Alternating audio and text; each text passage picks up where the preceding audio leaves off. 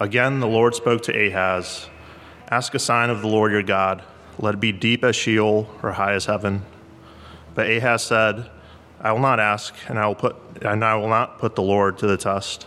And he said, "Hear then, O house of David, is it too little for you to weary men, that you weary my God also? Therefore the Lord himself will give you a sign, and behold, the virgin shall conceive and bear a son, and shall call his name Emmanuel. He shall eat curds and honey when he knows how to refuse evil and choose the good. For before the boy knows how to refuse the evil and choose the good, the land whose two kings you dread will be deserted. The Lord will bring upon you and upon your people and upon your father's house such days as have not come since the day that Ephraim departed from Judah, the king of Assyria." This is the word of the Lord. Thanks be to God. This is a funny passage we read at Christmas time, but I wonder if it sounds a little different reading it in context. We're going to need wisdom, so let's pray that the Lord would speak to us. Father, we pray this morning that you would speak to us by your word. We thank you that it's given to us out of love. It's given to us so that we would understand you and know you, that we would know the depths of your grace. Father, as we hear your word, we pray that it wouldn't simply be something we understand, but that it would change us by the power of your Spirit at work in it. All for the sake of your Son. In his name we pray. Amen. I don't know if you've ever been in a context where you practice drills a lot of some sort or another. When you're a kid, you have fire drills at school, things like that. You do them, every so often. When I was in the military, we had all sorts of things that we drilled all the time, practiced all the time, different types of emergencies, right? Whether it was a problem in the engineering plan, whether it was a problem with some sort of damage to the ship, whether it was a battle scenario. There are all these things we drilled over and over and over again. And the point is so that you learn what's most important. The point isn't that you're going to always experience the exact same scenario that you drill. The point is so that you learn the truth. You learn the reality that is most important, right? The things that you need to really value, the things that are essential. So that whatever emergency comes your way, and however complicated or different it is than any other thing that you've practiced, you know what to do. Football season's just started up. This is what you're supposed to do. You're supposed to practice your 2-minute drill, right? So everybody understands what we got to do in different scenarios. And this is the sort of thing that we do in any kind of drill, right? As we learn what really matters. We learn what's most important, what's most significant. And the deal is here, and we'll talk more about it in a second, the king of Judah, the southern kingdom of Israel, has forgotten what's most important. That God is with them. So we're just going to think this morning about God being with us, a forgotten reality, but a forceful truth. Forgotten reality, but a forceful truth. Now, the background of this is important, and I intentionally didn't ask somebody to read the beginning of it because it gets very complicated, but we can unpack it, I think, in relatively short order. You may recall that Israel, at this point, is divided into two different nations. There's a northern kingdom that is most of the tribes of Israel, and they basically have kind of left worship of God behind, more or less. And then there's the southern kingdom, and there's still the heirs of King David on the throne in the southern kingdom, Judah. And in fact, the division is referenced at the very end of this passage in verse 17. It talks about the day that Ephraim departed from Judah. The guy who led the revolt that took the northern kingdoms away is from the tribe of Ephraim. It's referencing that moment. So the kingdoms are divided. And what has happened is the Assyrian Empire is on the rise. Let me see if I got my backward geography correct. In the sort of northeast of Israel, on the Euphrates and the upper part of what is modern-day Iraq. And the Assyrian Empire is growing and growing, and other smaller countries are starting to kind of band together. And northern Israel and Syria, which is right above that, have made a pact together, and they are going to attack Judah in the south. They want to replace Ahaz with a puppet king. So there's this bigger picture of what's going on in terms of a rise of an empire, and then there's these other smaller kingdoms that are shuffling around trying to shore up for their own safety. But they think that Ahaz is a liability, and sure enough, they're right, because what Ahaz will end up doing is calling on the Assyrian Empire for help, which is a huge mistake. Because they will come in, but like any other empire, they don't want to leave. This is the problem, but in the background, even than that, and if you look for the historical background of this, you can find it in 2 Kings 16 and 2 Chronicles 28, you will find that Ahaz has also left the worship of the Lord behind. He's starting to practice like the tribes that they had destroyed, that Israel had displaced. He's not only messing with the temple, he does a bunch of things to the temple, just kind of arranging it like he thinks is a good idea. But he's also even participating in child sacrifice, even some of his own children, which was a gruesome hallmark of the nations that Israel had displaced. Ahaz isn't a great guy. He's forgotten that God is with them, and he's run after all these other gods. And the practical effect of that is that he is also going to seek help from all these other, from an empire, from another nation. So that's all kind of the background. I know that's kind of a lot. But it's in that context that God says to Ahaz, ask for a sign. Ask for a sign that I'm still really with you. And make it as deep. Sheol is a word for the grave. Hell. Go as deep as that or as high as the heavens. In other words, ask big, and I will give you as big a sign as you want. And what does Ahaz do? Do you notice this in verse 12? This is very cunning. He feigns piety, despite the fact that he's actually worshiping all these other gods and the horrific things that he's doing in the worship of these other gods. He knows that Deuteronomy 6 tells you, do not put the Lord your God to the test. So he tries to feign piety, like, oh, no. I'm not going to do that to God. Despite the fact that it was God that told him, ask me for a sign. And God's answer to that is fine. I'm going to give you a sign anyway. You don't want a sign? You're getting a sign. This is the famous verse, of course. The virgin shall conceive in verse 14 and bear a son, and shall call his name Emmanuel. Emmanuel. This is confusing. You see, on the one hand, the name puts its finger on the problem, right? That Ahaz and Israel in general has forgotten that God is with them.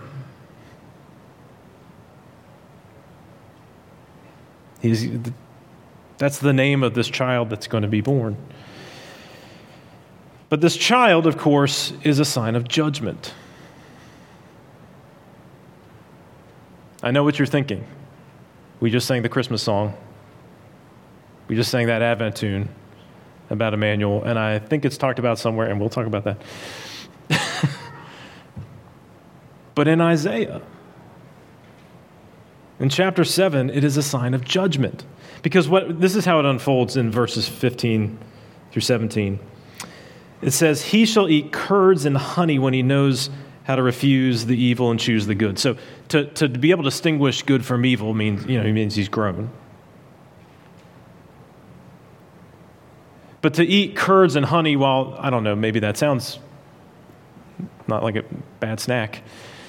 That's the kind of stuff there will be an abundance of that kind of stuff because the land is going to be emptied. Nobody's going out and collecting honey because there's nobody there to do it.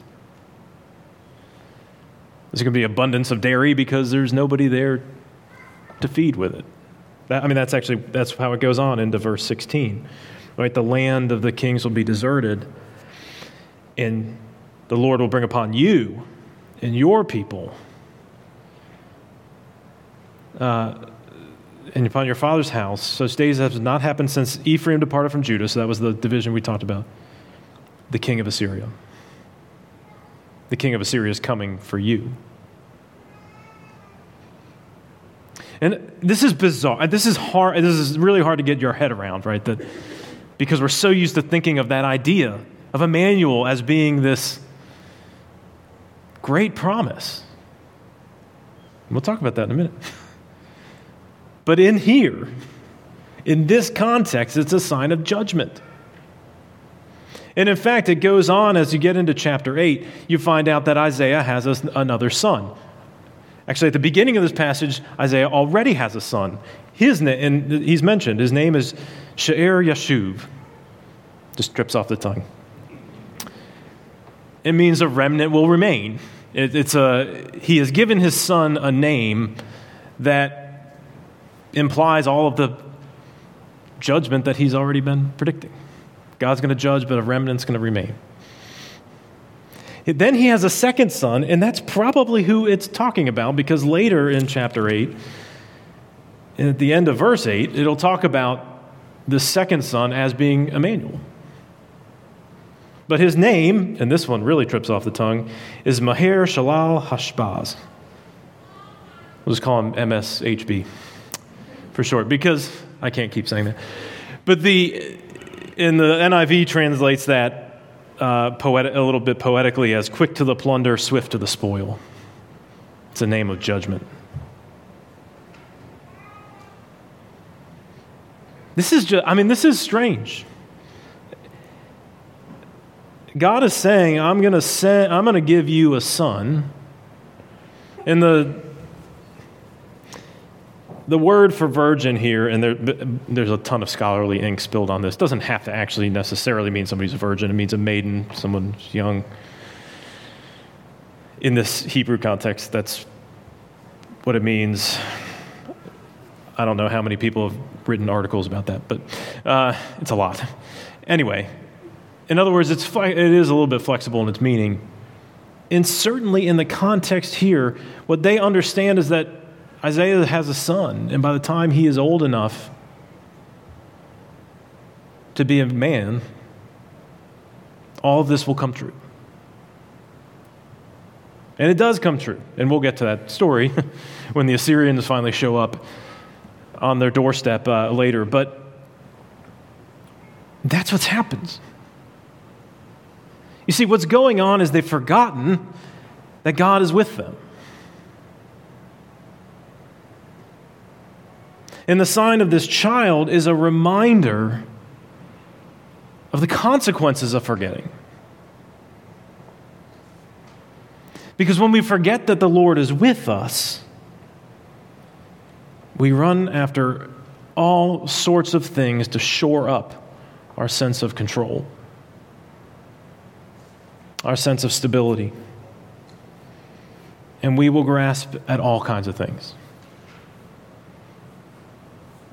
If we're not confident that the Lord is with us, then all kinds of things will become our source of confidence. We'll look for anything that sounds worth it. We will grasp for power. That's obvious, isn't it? This is why we're so intensely interested in politics right now. in our country is because we're not confident in anything else that is in control. And Christians are really guilty of this, of being so invested in our political sphere because we just want a sense of control and power, and we have forgotten that God is with us. God is always with his church. We will grasp for power in our workplace. We all know people with petty kingdoms that they've set up. Maybe we have some of our own, if we're honest. We all know how we will grasp for power in all kinds of different settings. And we will convince ourselves that, well, what we have in mind is really what is good. And so we just need to do what it takes to maintain control. The ends justify the means, after all.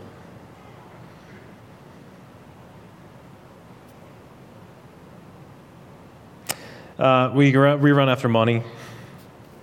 Money, of course, is useful. And I'm sure some of us are maybe struggling financially, that certainly money helps. But money never deals with our insecurity. And you can throw a lot of money at insecurity, and it will swallow all of it. Even if that's your bank account, you can penny pinch and you can save it all up, and it will still not convince you that you're secure. We run after so many things because we refuse to believe that God is with us. There's so many things that we could run after, and here's the deal. We run after them because we don't really trust that the Lord wants what is good for us.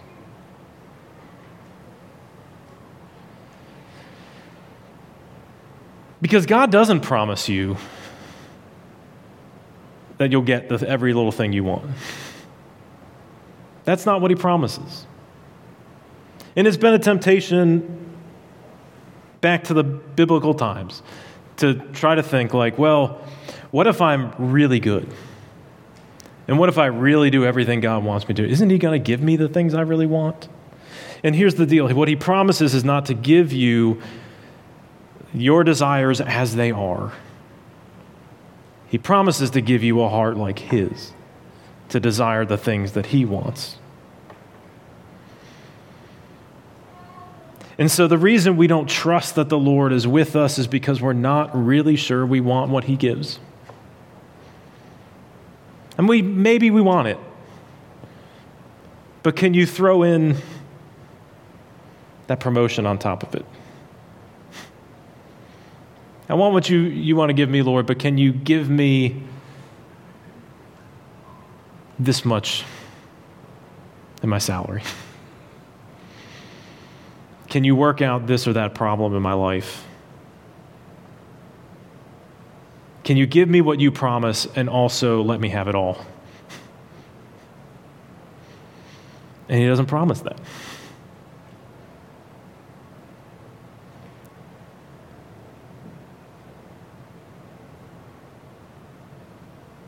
So what do we make of this? And this is where it's fascinating to think about how the New Testament picks this passage up. Because if you flip to Matthew 1,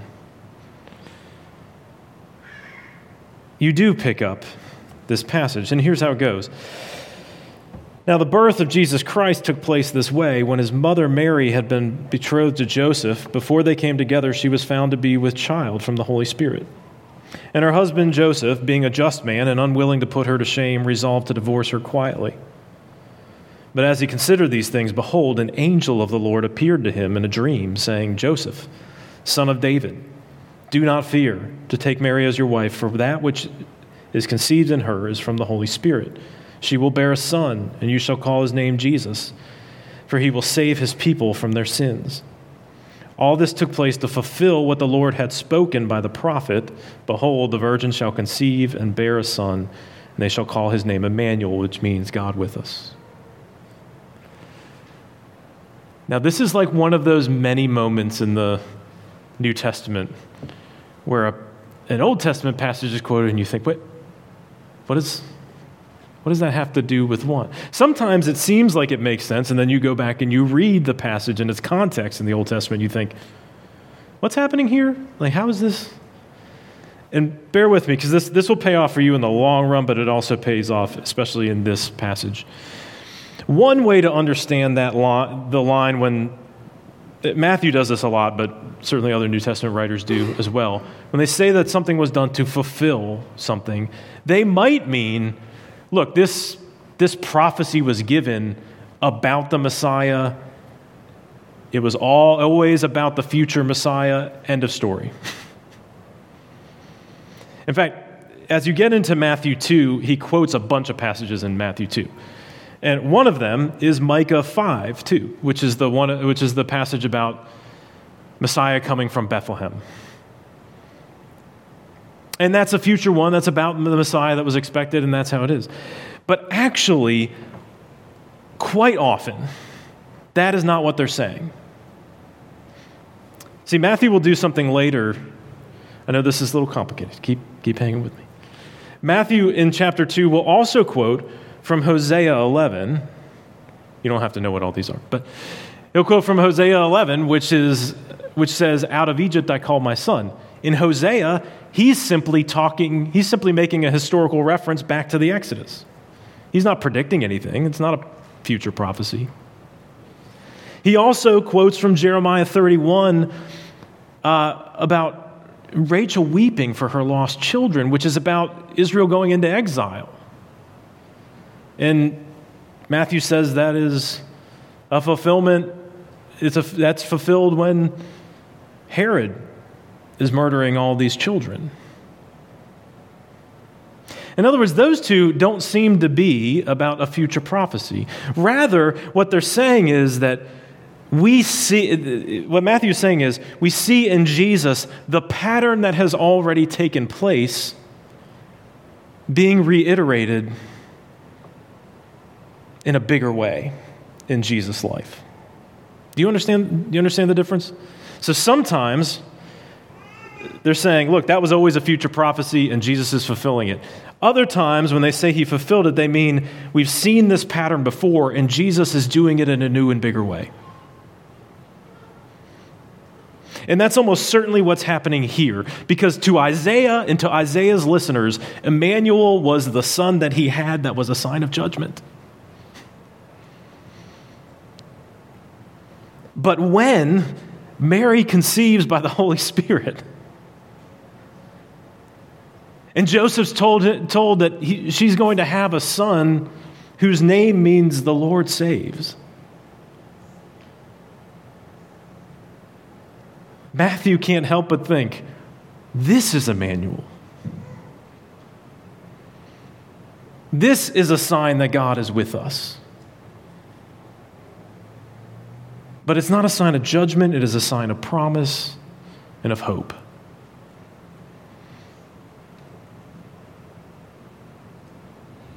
It's funny. It's funny that Matthew picks up on that, isn't it? Because the hope of Israel always was supposed to be that God is with them. And finally, when God the Son comes in the flesh, that's fulfilled. In the biggest and fullest way possible, God is with us. That is the good news. God is with us. He has come in the flesh. God is with us. He has come not merely to show off his power, but to become like us and to give his life for us, to save us from our sins and to rise from the dead for us. God is with us. And when he has returned to the throne, he has sent the Spirit so that God is with us. so that even now the presence of God is at work in your life. To apply everything that Jesus has done, God is with us. God is with us. So ask yourself this morning, what am I afraid of?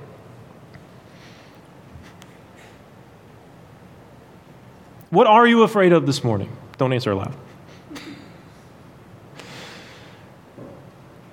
What is it that pulls your heart away from the Lord? What is the area of your life, the particular issue, the particular incident, the particular relationship in which you're tempted to think, God doesn't see this? God doesn't know. God isn't with me.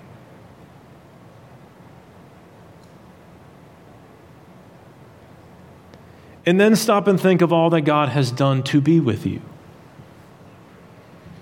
by sending His Son in your place. And think about the work of the Spirit in your life. And maybe this is a foreign thing to you. Maybe you're not a Christian and you haven't thought about it. Maybe you're not quite sure where you belong. Think about this. God has entered in for you. He has come in your place. One of the reasons we come back to that message over and over and over and over and over again is because we forget. And most of our difficulty, not our circumstances, but our own internal struggle, is because we forget that God is with us. But He has come in the flesh. And He is raised from the dead in the flesh. And even now the Spirit is at work. So God is with you. And whatever those circumstances are, however difficult they are, and I know some of you have very difficult circumstances, God is with you. And even if everything is going along smoothly, don't forget, God is with you. Jesus has come for you. He is the promise fulfilled in a way that Isaiah and Isaiah's listeners probably never understood. God is with us. Let's pray. Father, we praise you that you are with us, that our hope is not in ourselves, it's not in our own ability to navigate our circumstances and to figure out what we're supposed to do. But rather, Lord, we praise you that you are with us because you have sent your Son, and your Son has sent his Spirit. And one day, raised to life in the Spirit, drawn in through the Son, we will be with you, gathered around the table that we'll celebrate in a few minutes. We said this morning, Lord, that it is lovely to be with you. We thank you that you are with us. In Christ's name, amen.